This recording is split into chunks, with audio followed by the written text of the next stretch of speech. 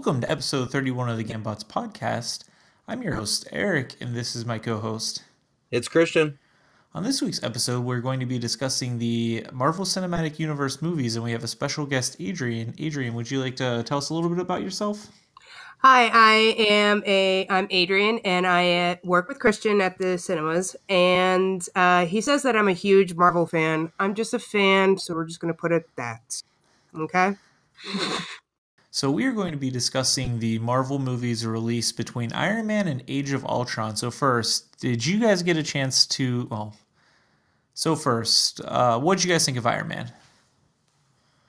This movie rules. This was the one, man. It was the first. It was the big one.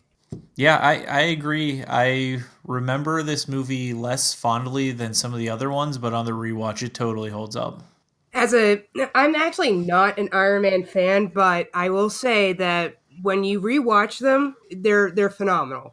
Especially the first one, Iron Man, for the fact that it was the granddaddy. It was the one that started it all. Yeah. If this one hadn't been so good, like the MCU would not have happened. It would have been like The Mummy, where they made the first one and it didn't make any money, and then they were like, well, I guess we won't make any more of them. Like this one had to work. Yeah, and originally I didn't think they had planned all this from the start. I thought they kind of were winging it until I rewatched it and noticed how much of the blueprint for everything they eventually do they actually had in place, with Coulson being in it and with S.H.I.E.L.D. and everything. So that was really, really cool because I probably haven't watched this since like 2009. Wow. Yeah, it was ambitious because like there's all sorts of things laying groundwork for future franchises like this now, but I don't think up to this point any studio had done anything this ambitious. Well, I mean, it was even in the credit scene. Was it Fury proposing the Avenger Initiative? When he actually said, "Oh wait, this is actually," what did he say? You think you're the only superhero in the world? You became part of a bigger universe. You just don't know it yet. And when he said that, we didn't even know it yet. Yeah. So it was just when Fury said that, I was just like, "Oh, okay." But on the timeline, he's already dealt with Captain Marvel and Captain America at this point. Well, he's definitely done Marvel. I don't know if he's dealt with Captain. Did they find Captain America before Tony Stark? Well, they may not have found him, but like he's been in S.H.I.E.L.D. He knows the history. Like he definitely is aware that these people exist. Yeah, that's true. So let's get into the specifics of the movie. Let's just do I guess either high points or low points. High point for me obviously is opening and the introduction of Tony with the cave and stuff. What about you guys? I think my highest point is the actual Iron Man intro, like when he is fully suited up and he goes and rescues that town from the rebels. Man, he just rolls in there and then he has to fight the fighter jets to get back home. I to this day I think it might be the most badass scene in the MCU. Now, my favorite moment was actually at the end when he was like, Rhodey even said, "Read off the cards." Read off the cards. He's in that news. He's in the press conference, and he just flat out says, "I am Iron Man." Now that just threw out every single theory of superheroes and identity. He just totally put himself out there, said, "I'm Iron Man," and that was just like, whoa, wait a minute, wow. And to piggyback on your point, if seeing this in 2008 compared to every other movie, superhero movie that had been out. All the Spider-Man movies dealt with him having a secret identity. Batman was all about him not being able to be with, I forget who his love interest was in Batman Begins. The only ones who are kind of out there were the X-Men, and they're all hated. So it's never like we had a popular superhero who the world loved at that point with their identity out there. Exactly. Yeah, it set the tone for the whole universe because really, up till the Winter Soldier, Black Widow was really the only one that had a quote-unquote secret identity. Like, everybody knows Iron Man is Tony Stark. Everybody knows Captain America is Steve Rogers. Everybody knows Thor is Thor. Like, they did not have to waste any screen time with the secret identity subplots of trying to keep everything under wraps. It was just like, yep, this is me. Sorry, I gotta go fight crime, and they can just leave. And like in Iron Man 3, he just parks his suit out at the curb that he can just walk right into it and fly away. Yeah. So what'd you guys think of Jeff Bridges as Obadiah Stane / the Ironmonger? Yeah, it's Jeff Bridges, absolutely. It's the dude. I liked him. Maybe I was just a naive 18-year-old moviegoer. Like, I hadn't seen as many movies as I have now. The twist of him being the bad guy caught me off guard. I really enjoyed it the first time I watched it. It's a little more obvious to me now watching it that that's what they were building up to. But the first time I saw it, I was surprised. So I think it was a success. See, I had the opposite effect. He played a great bad guy, but it was just the fact that I as soon as he came back from the cave, I kind of figured, or Obadiah was going to be the villain. And out of my villain, out of 10, I gave him a 6 out of 10 because it was so predictable for me. I just really like Jeff Bridges, so I liked how he played up the corporate CEO. I don't think his plan, like, I understand him being a villain when Tony comes back and he wants the arc reactor. I don't understand why he killed Tony or tried to kill Tony in the first place. Like, Tony was his golden goose. Oh, it's because he wanted to control the company. But Tony was like the company at that point. Like, he designed everything, so like even if you have control, you're going to kill the company. Yeah. Yeah. I thought he was just a great actor in this. Like, he transitions so seamlessly but also suddenly from being this kind of like chill, laid back goofball kind of buddy to being like fairly menacing. However, I didn't like it when he went to the suit, his own little suit. It was a little too much for me at that point. Well, it was the first example of the villain is just the hero but evil. Yes, that is like I think the biggest weakness of the Phase 1 movies are even a lot of the origin movies in general are the bad guys are just the good guys' evil counterpart. Yeah. What'd you guys think of Pepper Potts? Love her! I don't. Well, I don't like Gwyneth Paltrow, and I think it just translates to me not liking Pepper Potts. Oh, no. The first scene with Pepper Potts is where I fell in love with her when she's talking to that journalist, and she comes downstairs and she goes, I do anything and everything from Mr. Stark requires, including occasionally taking out the trash. I love you. Major shade right there.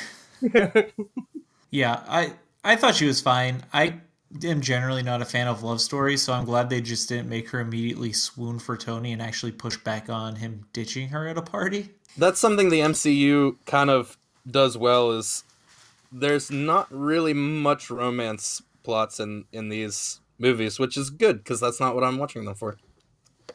Me too, actually. And the last thing I want to point out is I actually really like the character arc of Tony Stark, where we see him at the very beginning. You know, he's a very big personality living a hedonistic lifestyle, and by the end of Infinity War, you know, he's all about saving the world, whereas before he was a weapons company manufacturer and profiting off of the deaths of many people. So I think he has one of the most interesting character arcs in the series. I do like his arc in this movie. I'm going to talk a little bit more about his arc when we get to Iron Man 2. I love the fact that it was his own bomb, his own creation, that is the shrapnel in his heart. When I was reviewing it this morning, and I was just like, oh, wow, wait a minute. It was actually, that shrapnel, and so he was killing himself over that. And if I somehow released a genie that granted me 3 wishes, I think wish number 1 would be a complete reshoot of Iron Man with Don Cheadle instead of Terrence Howard. Exactly. Is he kicking himself now? He has to be. So the second movie in the series released was The Incredible Hulk, and again, I think we're all kind of the similar minds. What did you think of this one, Adrian? Oh, I didn't. Oh, yeah. We can. It was bad. It was, you know what my biggest problem was, is that everything was green. Everything was very green. They tinted this movie to hell. Yeah, I mean, there's a lot of things wrong with this movie, but to be fair, I will start out with some things I did like first. One was I'm glad that they didn't try and do a whole backstory. It was just told through the credits, except they introduced everyone major in like the 2 minutes of credits. And the other one was I really liked Tim Roth, and I was surprised he was in this, so it was cool to see him, even though I do not think he is a soldier. Oh, it was funny watching it on Amazon, and they were actually giving like the backstory of like the British soldiers will never wear an American uniform. It was just like, oh wow, Amazon's even actually crucifying this movie. I hated rewatching this. So, I watched it once in theaters. I watched it once like a year ago when I did like a tiny rewatch, just stuff that I hadn't seen in a long time. And I sat down last week to put this on, and I was like, God, no, like, I hate this. yeah. Well, I was talking to you, Christian. I was saying, I think I'm going to rewatch The Incredible Hulk. You were like, no. Yeah, and that, like, why? And then it said you would have to rent it for $3.99 again. And I went, no. I had legitimately forgotten Liv Tyler was in this movie, and I think so does the entire MCU. Yeah, she's not brought up or mentioned ever again. No, like at least when Natalie Portman ducked out of the franchise, they like at least put a throwaway line in, like, "Oh, I heard Jane dumped you." Like, there is no mention of Betsy Ross ever again. Bruce Banner comes back. General Ross comes back in a big way in Civil War and onward. Like, she is never mentioned once. No. I read somewhere that she may have been dusted. Like, from the second the credits rolled, she ceased to exist. Yeah, man, there's so much weird with this movie. It's that, I mean, they have the string at the end where we think Mr. Blue is going to make a return as some form of bad guy because Bruce Banner's blood somehow turns people into Hulks or something. Like, totally ignore it after this. Yep. And let's take a moment. I might be jumping the gun into the villain realm, but let's take a moment to talk about how Abomination at the end of this movie is not dealt with in any capacity. Yeah, not at all. Hulk beats him up, strangles him a little bit, and then he's just laying there in the parking lot, and everyone's like, "Hey, you saved us." No. Like, can he be killed? If he's a Hulk, isn't he basically immortal? If he's a Hulk, there is literally no prison that can contain him. Yeah, I don't know if he's technically a Hulk because it was more that serum he used, but he's clearly like some form of mutated superpower being. Like, I don't know how you would contain him. Like, the internet says he's in some kind of prison that S.H.I.E.L.D. runs, but then with Civil War happened and Hydra took over, like, Agents of S.H.I.E.L.D. delves into this a little bit. Like, all of S.H.I.E.L.D.'s tech goes rogue. That's how the bad guys get the Loki's scepter at a certain point. Like, Abomination is just completely forgotten about, just like Betsy. I mean, he should be. He wasn't a great villain. I like Tim Roth a lot, but he wasn't a great villain. Yeah, it was like I had not remembered how open-ended they left the end of this movie, where it was just like he's just kind of sitting in the parking lot. He's just like, I'm done fighting for now, and that's it. And I actually want to get to my other biggest pet peeve of this movie, and also I guess Bruce Banner in general. He's like so worried about being the Hulk and hurting people. He relocates to the favelas in Rio de Janeiro, and in the Avengers, he's living in like in the slums in India, and it's like, dude, you will cause so much damage there. Yeah, seems dangerous. Okay, do you want to hear what my pet peeve is? Sure. Okay. You have Bruce Banner, who is a genius, right? Mm-hmm. Like almost Stephen Hawking's kind of genius. And he's learning Portuguese by watching Sesame Street. I was like, is he Rosetta Stone is a thing that exists, Bruce. Exactly. I was just like, wow. Also, why I sometimes think they did not have an idea where they were going with this is they had, at the post-credit scene, they had Robert Downey Jr. recruiting Bruce Banner, which makes absolutely no sense in the larger context of this series because he was never, like, Shield didn't really want him until the Avengers, and it, like, I feel like they acted like they first met in the Avengers, like they had not previously met at a bar. So that scene is interesting to me because, with the exception of General Ross coming back like 14 movies later, that scene is the only thing that ties Incredible Hulk to the rest of the MCU. Yeah, they could have dropped this movie and no one would notice. Yeah, without that scene, they could have easily just said, "Oh no, this was just another Hulk movie that didn't work out." But because they had Robert Downey Jr. appear at the end, that sealed it. And it's just so funny to me that that's the one like 35-second clip after the credits is the only reason they can't be like, "No, we never made a Hulk movie." Now, granted, Edward Norton is a fantastic actor. He was just so completely miscast in this movie. I was gonna say, not in this. Yeah, I don't like him as Bruce Banner. He's not nerdy at all. I don't know. I'm very aware I'm watching Fight Club or something when I'm watching him in this. Like, Bruce Banner's not a good fighter outside of being the Hulk. Yeah. No, yeah, I completely agree. And it was just the fact that it was just so awkward watching him. That was probably your best way of piggybacking off of you. It was just so awkward watching him. Yeah. So I do want to give one shout out. Phil Dunphy from Modern Family appeared in this, which I didn't pick up on. Yes! Was he the boyfriend? Yeah. He was the psychiatrist. Or the psychiatrist? He was the psychiatrist, whatever her boyfriend was, and he's a real turd. Going from one low point to, I think, generally considered another low point, Iron Man 2, Christian, what'd you think? So, this movie was a failure. Let's be upfront about that. It was not great. However, it's not nearly as bad as I remember it being. And there is a very decent chance that I only think that because I watched this back-to-back with The Incredible Hulk, and really nothing compares to The Incredible Hulk.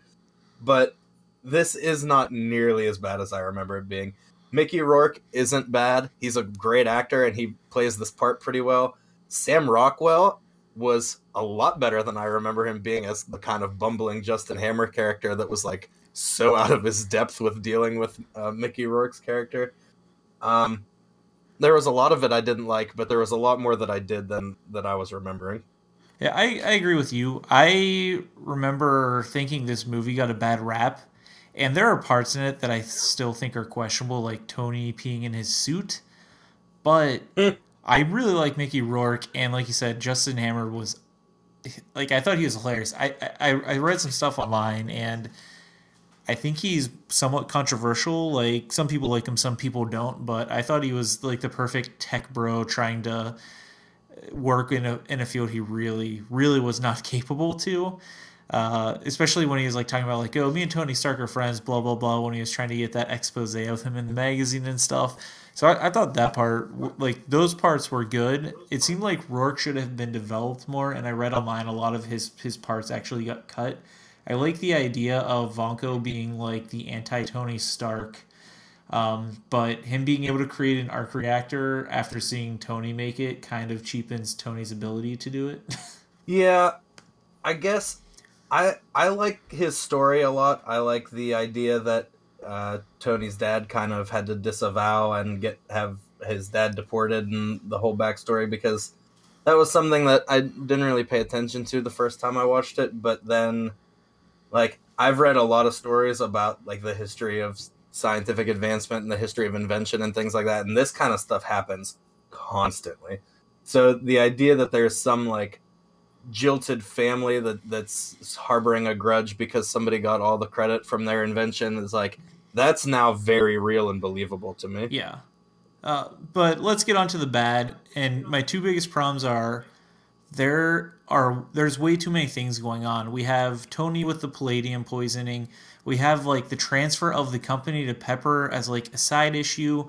The Shield agents are there. We have the Rhodey side story, and then we have two villains. Tony's blood was like 89% toxic with palladium. Wouldn't he be dead? Like, Oh yeah, for sure. it seemed like they were trying to do a toned down version of Iron Man's Demon in a Bottle storyline, but I didn't like how they did it. I feel like if they were going to make Tony so crazy and stuff, it should have been like him wrestling with the idea that his weapons were used to murder so many innocent people instead of just making it this weird palladium thing where he's like, I'm going to die. Yeah, there was a lot going on, and you could tell like it was crowded. I think my biggest thing, and this like it's nitpicky, but my biggest thing is you can't just make a new element. That's not how the world works. Yeah, no, Like- no. He's like, put me in a lab. I'm going to build like a particle collider or something in my lab. Yep. Yeah, you like we can synthesize new elements. We can make them. We've made 100. No, we've made 16 to 18 new elements beyond what's like naturally possible. But here's the thing: they're all crazy radioactive, and they're all very unstable. They decay in like less than a second back into normal stable stuff. You cannot just be like, oh, I'm gonna squeeze a stable element in between like 7 and 8 on the periodic table. It does not work that way. And they could have solved that so easily by just calling it a new compound or like a new alloy or literally anything other than the word element, and it would have been fine. Everything would have made sense. Yeah. It's just one of those things that drives me crazy in a lot of movies where like 10 seconds worth of Googling could have like saved you this trouble. Yeah. I will say like like you were saying earlier, I think there are some big misses in this movie, but one of the best scenes I really liked was the Monaco car race when Funko comes out and just slices them in half. I thought that should have somehow been the ending scene or whatever, because that was way better than the final ending scene. Oh, agreed. Oh, you know what I loved was the scene with Rhodey and Justin Hammer, and Justin Hammer's doing the weapons presentation. I never giggled so much in my life, and the only reason why that scene held together was because of Sam Rockwell. Yeah. I also like the callback to it where he shoots the mini missile from Hammer and it does nothing to the bad guy at the end. It's like tink. Yeah, it's like we were saying a little bit ago. We love Justin Hammer, but like I think, like Eric, you said that you like him because he's just kind of incompetent at what he does. I think I like him a little bit adjacent to that because he has no idea how to handle Ivan. Mm-hmm. Like he's so out of his depth. He keeps bringing him in, and he's showing him like all these fine things, and he's giving him like a steak dinner or whatever.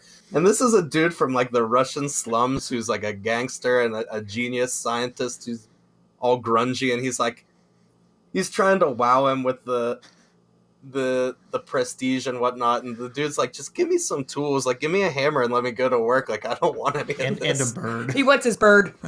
Yeah, I want my bird. My bird. I did like that Coulson's personality started to show more in this one. You got some more screen time with him after Tony comes back from the office and he says like, I heard you broke perimeter, and like, yeah, where were you? Coulson just says, I was doing stuff. Yeah, I really like Coulson, and I wish he would have been in more than just through the Avengers. I know he was in Agents of S.H.I.E.L.D., but I haven't watched that at all. Other than the fact that it's just the introduction of Black Widow and that line with Tony saying, I want one. And at that point, I was just like, we all want one. Oh, and Elon Musk is in this for no reason at all. One cameo. I did want to mention Tony Stark's personal story arc in this one versus like Civil War later on, because this starts with the meeting on the hill where he's taken a very like libertarianish stance of like, this is my property, you can't have it. Whereas by the time we get to Civil War, it's like government knows best. We need to do what they say and sign up for this list kind of thing. It's kind of jarring to see that transition. Hence, I'm not an Iron Man fan. how he could just turn. Yeah, it's odd for his character. Yeah, well, I mean, I think that's the thing where it's hard. I think they handle Iron Man's character arc better in some movies than others, and I like where they are going in this direction. And then I think they like course correct too hard in Civil War. Yes, because it's required, because that's the premise of the Civil War comic line. Well, not the whole movie, but the idea that him and Cap are on separate sides and everything. And I do not think he naturally would have gone like that. The next movie released in the MC universe was Thor. Adrian, what did you think of Thor? Thor, I actually liked it. And it was probably one of my very first ones that I actually saw, like right when it first came out. So that was my first really big experience with the MCU, and I really did like this movie a whole lot of more than I would think I was going to like it, because I think the cinema score was only a B+, believe it or not.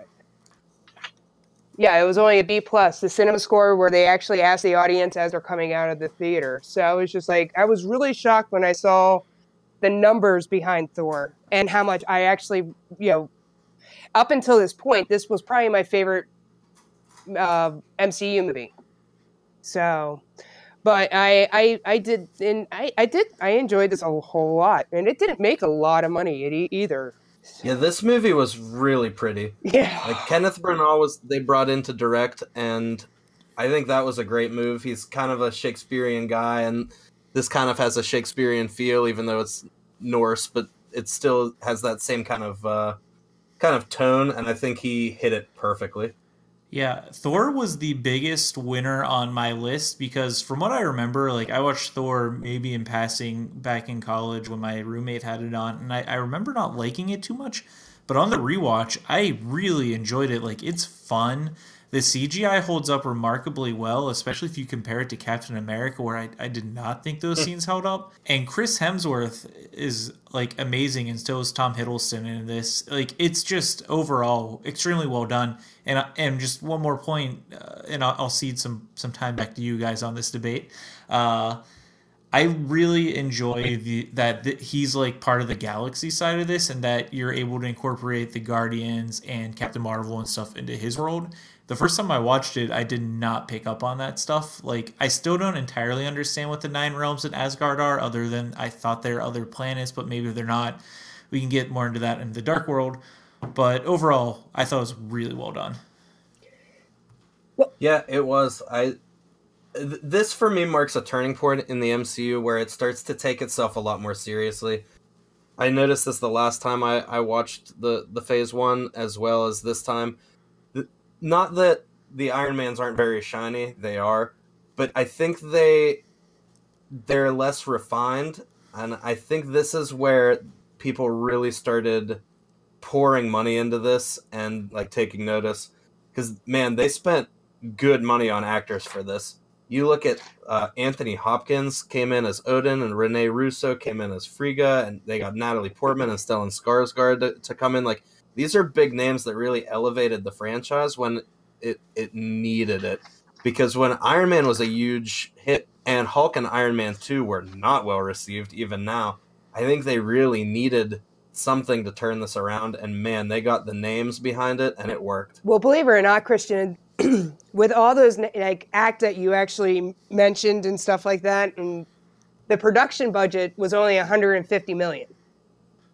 That's amazing. Iron Man 2 was $200 million. I remember seeing an article online like a year ago from like 2 weeks before Thor came out that said Marvel was taking a gamble on these two relatively unknown actors, Chris Hemsworth and Tom Hiddleston, and look at them now.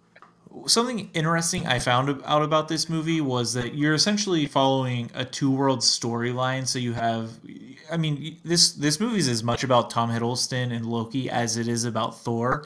He's the one villain I think that they actually bought into, so you get a fully realized story on his part and as to his motivations and why he's doing things that you could actually get behind. And then you have Thor as the fish out of water on Earth once he gets kicked out of Asgard.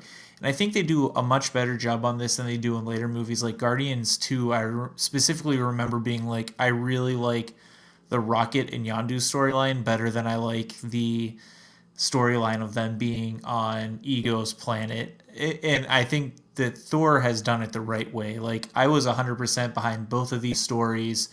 Um, and and understatedly, Thor's funny. Like, when the hammer drops, there's a drinking game of all the farmers going out there and trying to lift it, like they're throwing a barbecue and everything. Like, that's humorous because people would totally do that. Yeah, agreed.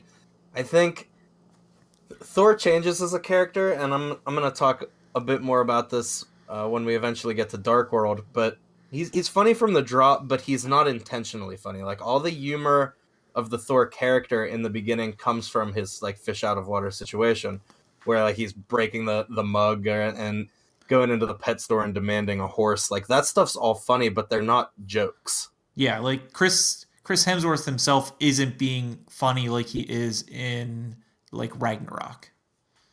Yeah, so by the time they get to Ragnarok, he's like fully a funny character, and I think that's one of the reasons Dark World didn't work super well. But I'll wait to talk about that. One thing that I did not think was handled well was Odin made Thor or Mjolnir be only lifted if Thor was worthy. I don't understand in this movie how Thor became worthy again. He was always willing to die for like fighting and for his cause and whatnot, and that's basically what made him worthy again. Like, Odin's whole thing was him learning about discretion and that war was not the right way. Yeah, that's true. I don't know. Maybe because he learned to love. I thought the Jane Foster Thor love story was like okay. I'm glad that they eventually get rid of it. I'm again not a huge fan of love stories in movies. I thought of the ones in the MCU wasn't handled horribly, but glad that they eventually get rid of her. Yeah, agreed. One of my favorite scenes was when Thor and Selvig were at the bar. Okay, first of all, you don't want to drink with Thor, a god. And and what was it? I think it finally humbled Thor. And it's because he goes, anyone who's ever going to find his way in this world has to start by admitting that he doesn't know. And that's where I think it really just centered, and Selvig just got ordered a what was it, what are they called? Boilermaker. And that's what did it. So, but I mean, what I really loved is, even though when Thor found out that his brother was even adopted and doing all these horrendous things, he still loves him. Yeah, so Loki is a complex character. I think in this one we get maybe his purest form, because he changes over time. Like in this one, he even says he never wanted to live as Thor's equal, whereas the next time we see him is in Avengers and he wants to conquer planets and stuff. Like, he's gone kind of off the rails. But like, this is who he was before, and I don't fully know what he wants. And I think it's because he doesn't fully know what he wants. It's not very well articulated. He never wants the throne, but he'll happily take it once it's given to him. So it's like, I don't know. I do really like Loki. I feel like the MCU leans on him a bit too much sometimes, but I mean, not anymore. Yeah, I always thought he wanted his dad's approval. That's the big thing I got from the first one, and like, he wanted to know his dad cared about him. I will say that I think Thor has the best score of any of the MCU movies, with the exception of maybe just the actual Avengers theme song. Like, the music of Thor is outstanding. Actually, my favorite score is The Winter Soldier. Really? Mm-hmm. All right, so the next movie in the MCU was Captain America. What did you think of it, Adrian? I think it's one of the most underrated movies, because I love the period piece. I love the fact that, actually, believe it or not, it's probably one of my favorite villains. I loved Red Skull. Really? Yes. And I don't know if it didn't make a lot of money. And I would think that it would, with being Captain America and everything, they would actually say, Iron Man made more than Captain America. But it was just like, I don't know if people got but it had great actors. I know Hugo Weaving never wants to even touch the MCU again. So, but you got Tommy Lee Jones. Let's talk for a minute about Tommy Lee Jones. Because I have him, I definitely have him in my spreadsheet here. Tommy Lee Jones in this movie plays himself. I'm 100% sure. Nobody but Harrison Ford plays a better cantankerous old man than Tommy Lee Jones, and he is perfect in this movie. And I always forget he's in it. Yeah, he crushes his role as like the sergeant. Oh, yes. Oh, I mean, I completely agree. And I just even love that part where Peggy kisses Cap. And like even Tommy Lee Jones let him go, I'm not going to kiss you. And on actors, Stanley Tucci's my favorite part of this movie. And I hate that they killed him so early. When he goes to meet Steve before the procedure and he pours those 2 shots and he's like, what are you doing? You can't drink before a procedure. You've got a test in the morning. He's like, oh, well, then I'll drink it after. Like, drink it after? I already poured it. I drink it now. He was the best. I mean, I think everyone in this acted really well. My biggest problem with this one, and prior to rewatching it, I would have said that Captain America was probably, other than my Avengers, like my favorite Phase 1 movie. On the rewatch, like it's actually fallen the most. Like Thor rose and Captain America fell to where Thor was. I was a little bit disappointed in this. It's way campier than I remember it being. Like the car the Red Skull drives is ridiculous and completely out of place with everything in the Marvel universe. And the same thing with the plane he escapes on. It's like a sphere with the thing rotating around it that would not fly at all. Like it was just ridiculous. That car is like 100 feet long. Yeah, it makes no sense. The only problems I really had with this movie on the rewatch, I remember the second half of it, like, I always really enjoyed up to him becoming regular-sized Chris Evans. Tiny Chris Evans looks weird. I creeped me out. I love Tiny Chris Evans. I love his origin story. I remember once him like becoming Captain America, I thought it kind of like teetered off for me. But on the rewatch, I really like the World War II scenes, and I think the only reason I didn't like the back end of this movie the first time is because between his origin story and his like killing Hydra all over Europe story is the ridiculous Captain America musical Bond salesman story, which I cannot stand. When he's up on that stage strutting around with those girls and reading cue cards off the back of his shield, I'm just like, turn this off. Oh, and then how many times did he punch Hitler? 200 times or something. I've knocked Hitler out over 200 times.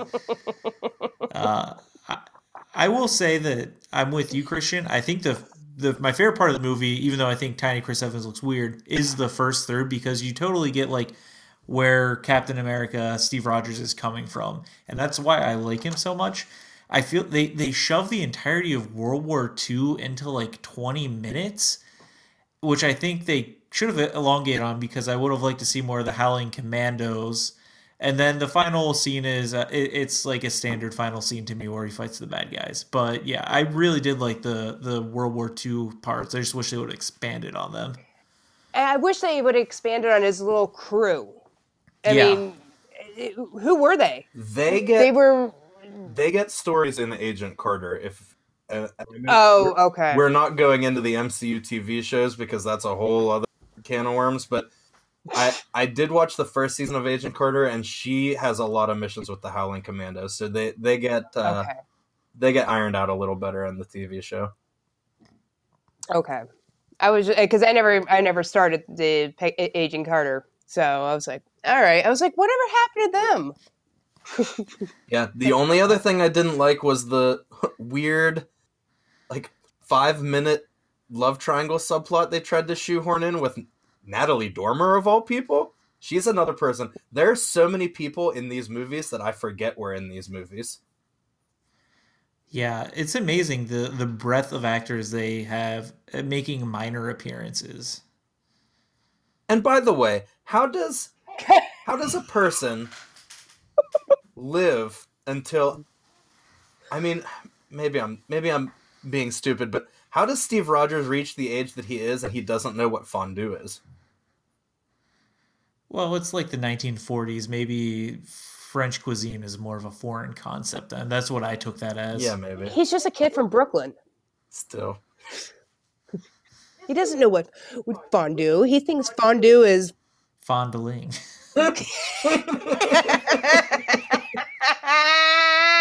Yeah, I'm with you, Eric. You guys fondue? The romantic subplots are not what I'm here for. So when they tried to do the thing with Natalie Dormer and when they tried to make him jealous of Howard, it was just like, come on.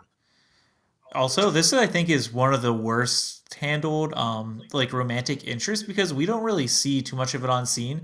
It's very emotional in Winter Soldier when she's old and has dementia and stuff.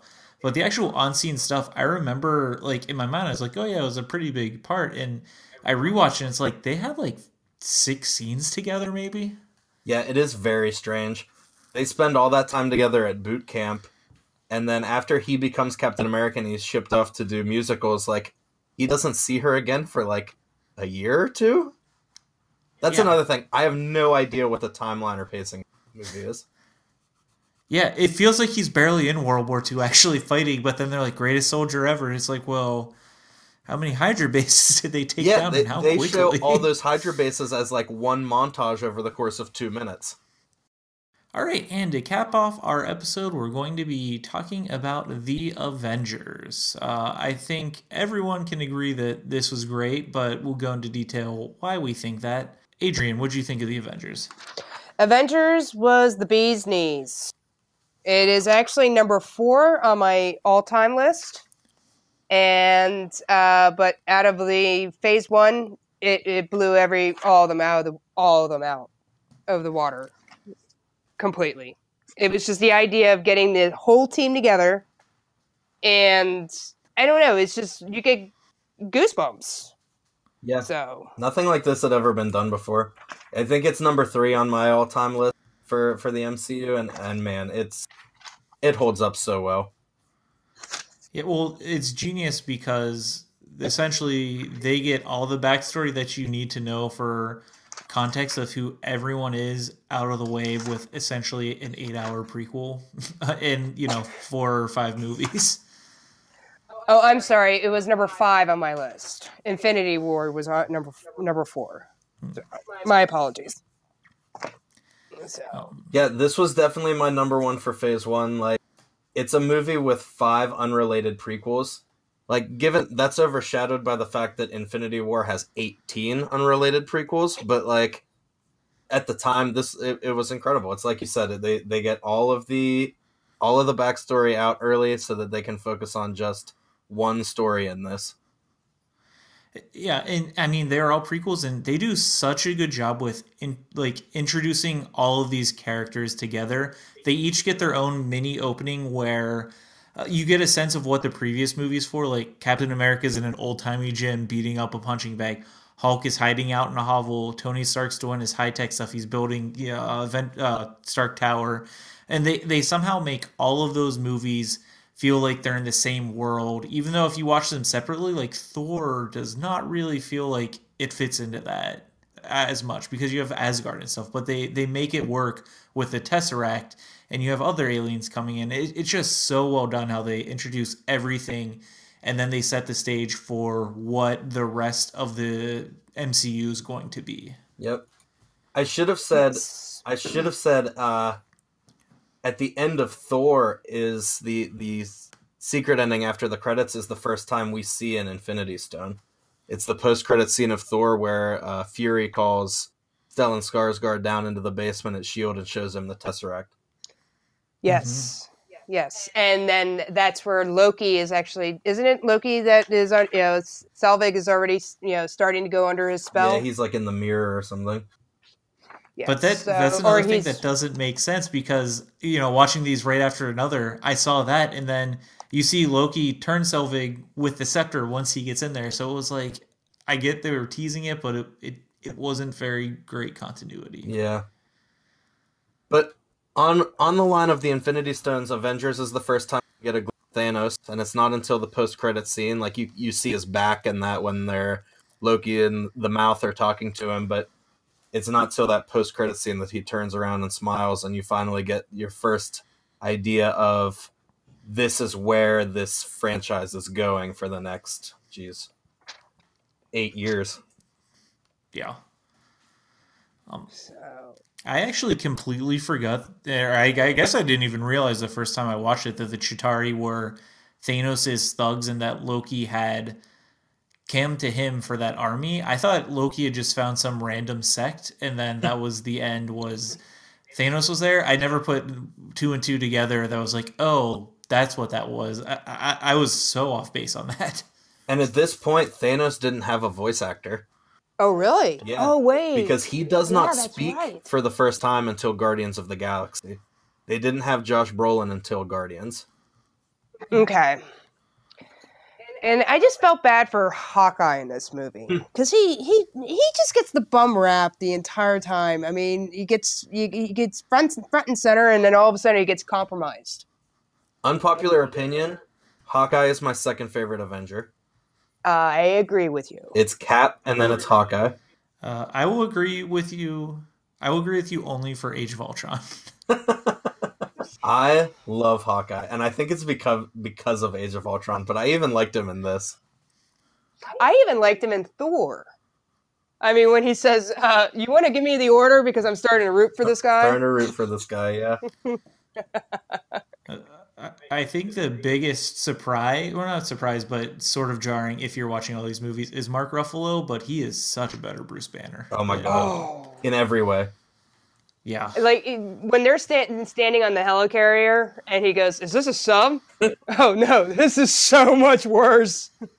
Yeah, that's it. I have a cell in my spreadsheet for Avengers that is literally just a list of, like, great moments and great lines, like, security breach, he was adopted, this is so much worse, doth mother know you weareth her drapes. Like, it was perfect.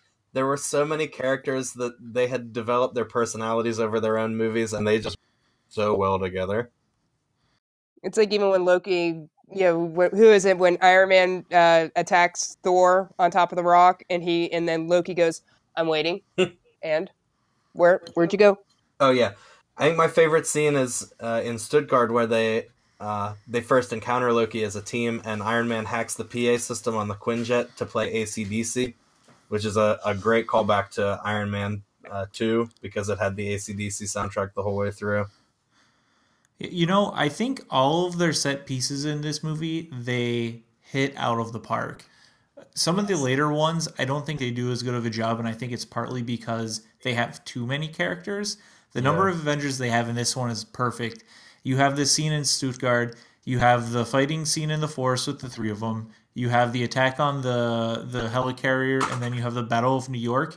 And all of them perfectly use the characters where they're doing something that's believable, even though some of them disappear a little bit, like Captain America in the Battle of New York. But he's saving civilians. That's what he does. And in the later ones, you don't get as much. But on this one, they nail it. Yeah, I agree. Yep, I completely agree. A couple of things I wanted to point out. Phase 2, not Phase 2 of the MCU, but Phase 2 in-world is what they called the Hydra weapons that Fury and S.H.I.E.L.D. were developing, which at the time seems just like oh, wow, like, S.H.I.E.L.D. is doing something shady, bummer, but it's a pretty cool kind of flash forward or a bit of foreshadowing for Winter Soldier, where like S.H.I.E.L.D. is making S.H.I.E.L.D. is making Hydra weapons because S.H.I.E.L.D. is Hydra, like straight up. Yeah, I did not think of that, but that's true. That's a good point. Man, this movie is just so well done. What do you guys think of the essentially Loki being captured, a la Joker in The Dark Knight Rises, or sorry, The Dark Knight, and then turning the team against each other with the infiltration squad and everything? Well, his main initiative, Loki, he wanted to be caught, correct? And it was to get the Hulk to come out. Yeah. Because it was just like, it was a brilliant plan. He was like, I am on this craft and it's about to go down because the green guy is going to come out. So. I'm not a huge fan of this plot device, but I definitely acknowledge that it needed to be there. Like, I think I'm not a big fan of it because I don't like seeing the friends fighting. But it's like Fury says in the movie, they need the push. Like they are their own individual movies. They're their own individual franchises, and they are their own individual characters with their own personalities. They need some kind of catalyst to draw them into the Avengers, and before that happens, they need to be torn down and reassembled. Yeah, and number one, I want to. I love Agent Coulson, and it's unfortunate that he theoretically dies in this movie. But his interactions with Captain America are spot on, and then it makes it even more heartbreaking when Nick Fury is like, he carried these, and it's really Coulson that galvanizes Tony and Steve Rogers to work together, even though they're manipulated by Nick Fury for that push. But Coulson is a real loss to the cinematic universe. He is, I agree. Yes, and then it was so adorable of how he was just fanboying over Captain America. Like when he first meet him, I like on the Quinjet, he was like, it was just so cute. But anyways, I don't know. Then when Natasha comes up to Steve, you show him the trading cards yet? There's trading cards. He's very proud. This movie is like low-key funny, especially my favorite is when Tony goes to talk to Loki in Stark Tower and Loki goes to turn him and just hits the arc reactor. It's like, timing wise, it's just comedic gold. Yeah. Performance issues, 1 in 5.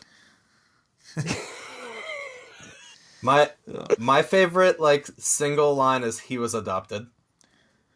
Oh yeah. Oh, I heard that actually caused a lot of controversy at the time. It caused a tiny bit, yeah. The people were like, it's not bad to be adopted, but that is a genuinely funny line, and nothing can take that away. He killed he killed 37 people in 3 days. He was adopted. So I think this movie started the trend in all of essentially the team up movies, where the final 40 minutes of the movie is dedicated to a large battle.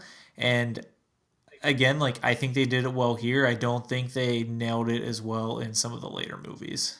Yeah, this one works, and I think it works because of what you said, which is this is the perfect number of heroes. Once you, and God knows I love Infinity War, and it is number 1 on my list because it works in a lot of other ways. But once you have 15 to 17 protagonists that you need to be keeping track of, they handle it well. But man, it's tough. And I think keeping track of 5 people and 1 villain was just so much easier, and I think it made for a much smoother final battle. Well, at least with Infinity War, they had them on separate planets. That's true. I mean, they had with Doctor Strange, with Spider-Man, and some of the Guardians, and then Thor was off with Rocket somewhere else, and then everybody else was on Earth. So I mean that kind of helped. But with Age of Ultron, there was way too much going on. You had the correct point, where it had just the right amount of protagonist. Bigger and always better. And you also you get to see Tony's hero moment, deciding to sacrifice himself for really the first time, where they allude to it earlier in the movie where I think it's this movie where it's what do you do when the chips are down and there's a no-win situation? And Tony's answer is always, I'll find a way. And he's finally confronted with the scenario where the only way really is for him to give the ultimate sacrifice, which he ends up surviving and everything. But it is his true hero moment where you think he's going to take that next step, and then like they falter with Iron Man 3, I think. But Yeah. he looks good in this one. Yes. Speaking of alluding to the future earlier in the movie, the guy playing Galaga, and then they essentially have to play real life Galaga in the Battle of New York. Oh yeah, with the okay, I see what you mean. I see what that you're man is about playing there. Galaga. He thought we wouldn't notice, but we did. Yeah. This movie changed me as a person. Like I loved it. I watched it that first time, and I remember having a conversation with two of my friends that weekend where I'd already seen it twice, and I was like, I feel like if I'm not actively watching the Avengers, something's wrong. Like I should, every minute I'm awake, I should be watching the Avengers. Yeah. And then another jerk comment by Tony Stark. He's looking at the screens and he goes, "What eye does he look at? What eye?" And then Maria Hill goes, "He turns his head." Oh, too much work. So many of these movies since Avengers, but Avengers was the first. Like it puts me just in a mood for like future stuff and tech, and I always come home and I'm like, how can I make my house smarter? I need a smart thermostat. I need voice controls on everything. Like I want to be able to get into my car and be like, start. And like, it's mostly the Iron Mans after Avengers, but Avengers is the first one I can remember being like, I need my life to be like lit with thin blue lights. I need everything to be voice controlled. And then we have Alexa. Yep. She'll do for now. Till I can get a Jarvis. So I think Avengers still holds up extremely well. I think it's probably my favorite and the best movie of Phase 1. Like you guys, it's in my top 5. I haven't finished watching the last 7, so I don't know where it will ultimately end up. It's number 3 right now, and I'm halfway through Ant-Man. But I think it was like the perfect way to cap off what their idea was. This was probably one of the first movies when you actually sat down and you're like, oh, I think I know what the Marvel Cinematic Universe is going to be all about. So it's like one of those where you sit down and you're like, I'm in for a ride. Yep. And then we started Phase 2 with Iron Man 3. Such a Debbie Downer. So, but I think what was it? Marvel. The thing is what it made 1.5 billion, and it only had a 50% drop from the second weekend. It's pretty good. So, yeah, a lot of people went back to see it. One of my favorite moments is when in the Battle of New York and Cap was giving all of his orders and stuff like that. He was like, "Okay, Tony, you do the perimeter. Hawkeye, I need you up high. Who else is it? Thor, I need you to bottleneck that portal." And he just turns to Hulk and he goes, "Hulk, smash."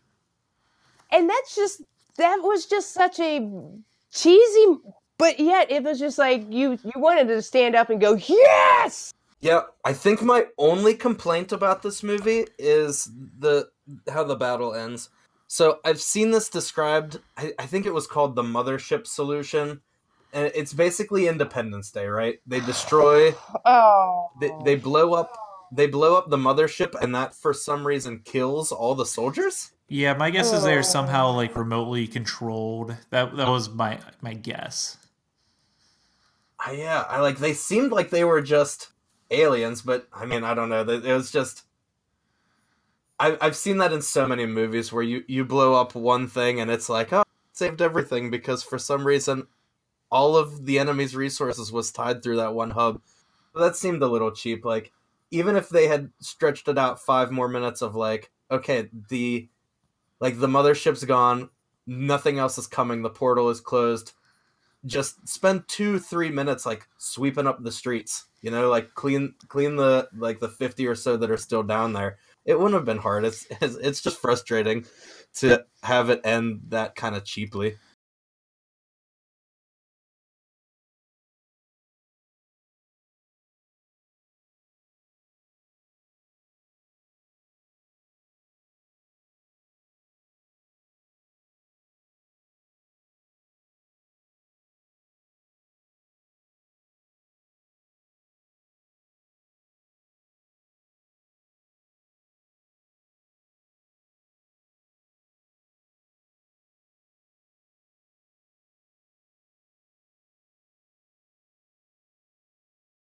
Join us next week where we enter into our next phase of discussing the Marvel movies in preparation for Endgame. If you want to reach out to us, you can find us on Twitter. We're at Gambots Network, or you can email us. We're gambots.blog@gmail.com if you have suggestions for our Amazon review game, which we'll be getting back to after we finish this special. And we want to thank Adrian for coming on, and I think you'll be back next week. Yes, I'll be back next week, and thanks for having me on tonight. Yep. All right, guys. Thanks for listening.